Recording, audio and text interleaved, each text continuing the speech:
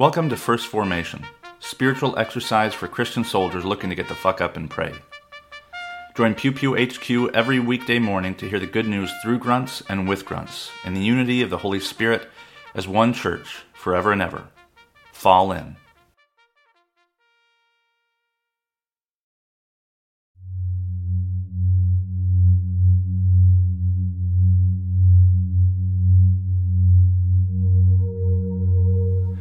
Psalm 100.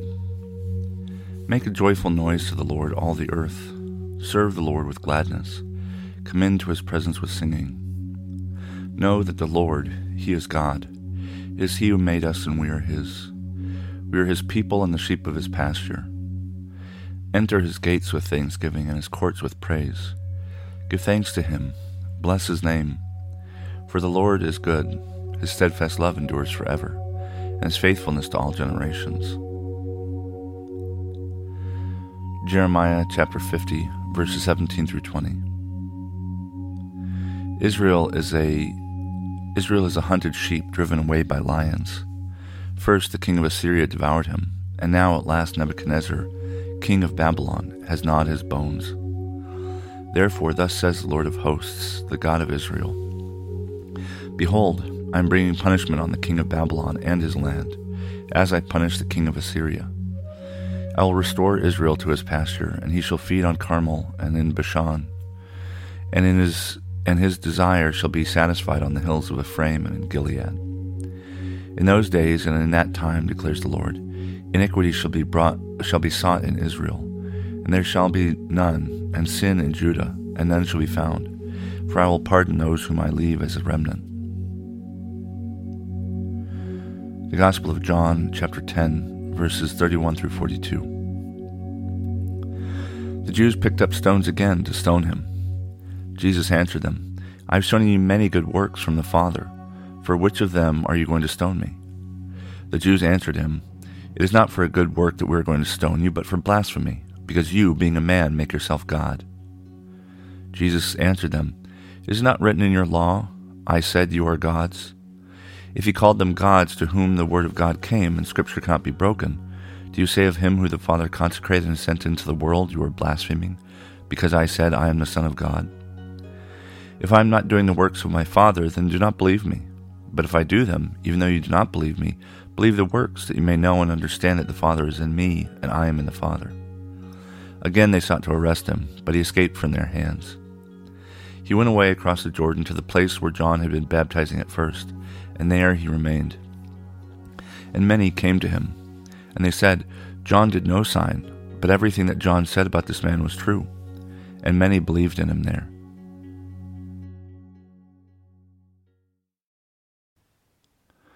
Good morning, and welcome to the fourth Wednesday of Eastertide. This is Brother Logan Isaac broadcasting from Walkersville, Maryland.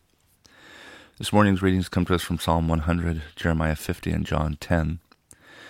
And it's interesting. I was trying to figure out, Jeremiah was was alive when the Assyrians came and destroyed the temple and carried all the influencers off to Assyria. And he's I don't think Babylon... Anyway, so Jeremiah 50, this is part of what textual criticism is about. The way Jeremiah writes, they think that he was alive to prophesy before the destruction of the temple by Assyria in 570 BCE or something like that. And he watches it destroyed, and I've used this image of Jeremiah sitting on the rubble and looking back at the painter and weeping. And he's known as the weeping prophet because he tells his people, don't resist, you're going to make it worse. And then he watches them resist, and it's worse. And he says, I'm bringing punishment on the king of Babylon and his land, as I punished, past tense, the king of Assyria. I'll restore Israel to his pasture, and they shall feed on Mount Carmel and in Bashan. So Jeremiah was not likely to have seen this stuff. He died in exile. And just like, a lot of people believe that Moses wrote the first 5 books of the Bible, even though it depicts Moses' death and events long after Moses' death.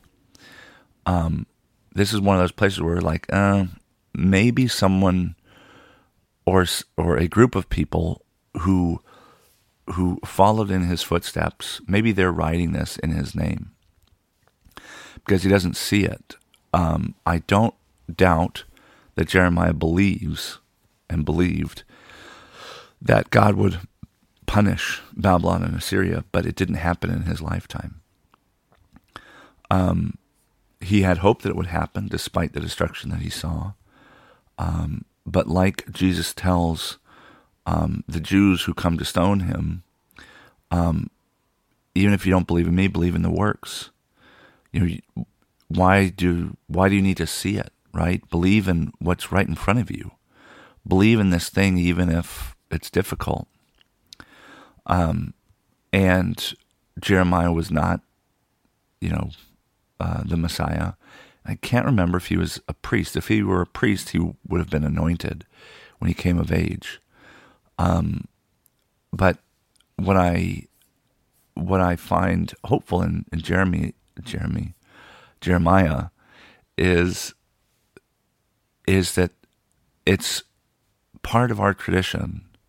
This hope is part of our tradition, and we see it coming to fruition. So Jeremiah, I don't doubt, believed that, God would restore Israel. He didn't get to see it. But people following after him, kind of put these words in his lips and fulfilled what I don't doubt was already the case. And, people like Bart Ehrman and Elaine Pagels, like they see some of this stuff, the pseudographia, as reason to doubt, everything. Not everything, but they see it as reason to doubt. And I understand that. That's fine. It's not the only way to interpret the same set of facts, however.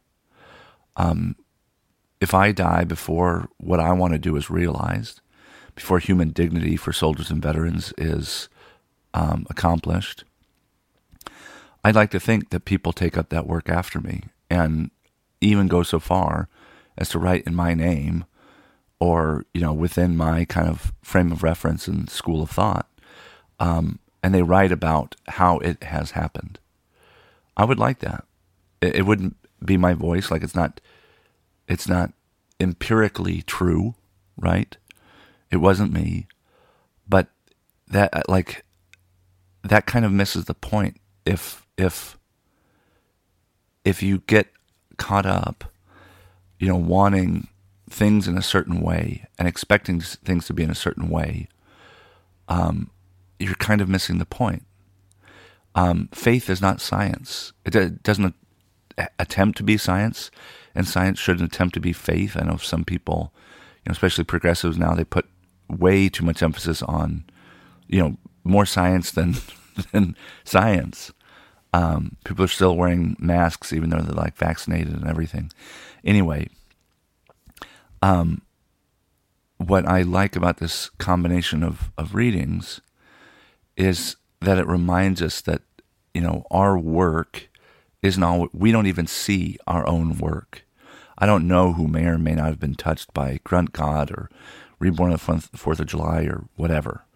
I don't get to see it, but I believe I've heard from enough people for whom it was helpful, that I believe, right? I don't have to, and there's a part of me that wants to archive everything, and when I'm feeling down, I can just pull up somebody's nice Goodreads review or some shit, I don't know. But that kind of misses the point. What does that accomplish? Why not rest in our belief? Even if we don't see the things that we want to see, why not rest in our faith and know that God is working these things out? I think there's something to be said for those who can rest in their belief, without, having the empirical facts verified independently, blah blah blah. Like there's a place for that, but I don't think that the place for that is faith. I think faith and science are distinct, and we sometimes confuse them with really good intentions maybe, but we confuse them when we're confronted by things that we don't expect. And so the Pharisees and a lot of Jews wanted this military leader. They didn't like that Jesus wasn't ready to take up arms against Rome or against the temple economy, and so they lean more on science. Like, well, Scripture says this, and Jesus says, well, there's another way to interpret Scripture. There's another way to see these things to light, to fruition. Better to believe than to be cynical and never get to see and appreciate the things that are right before your eyes.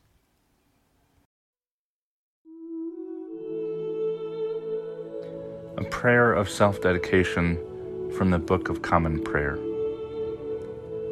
Almighty and eternal God, so draw our hearts to you, so guide our minds, so fill our imaginations, so control our wills, that we may be wholly yours, utterly dedicated to you. And then use us, we pray you, as you will, and always to your glory and the welfare of your people, through our Lord and Savior Jesus Christ. Amen.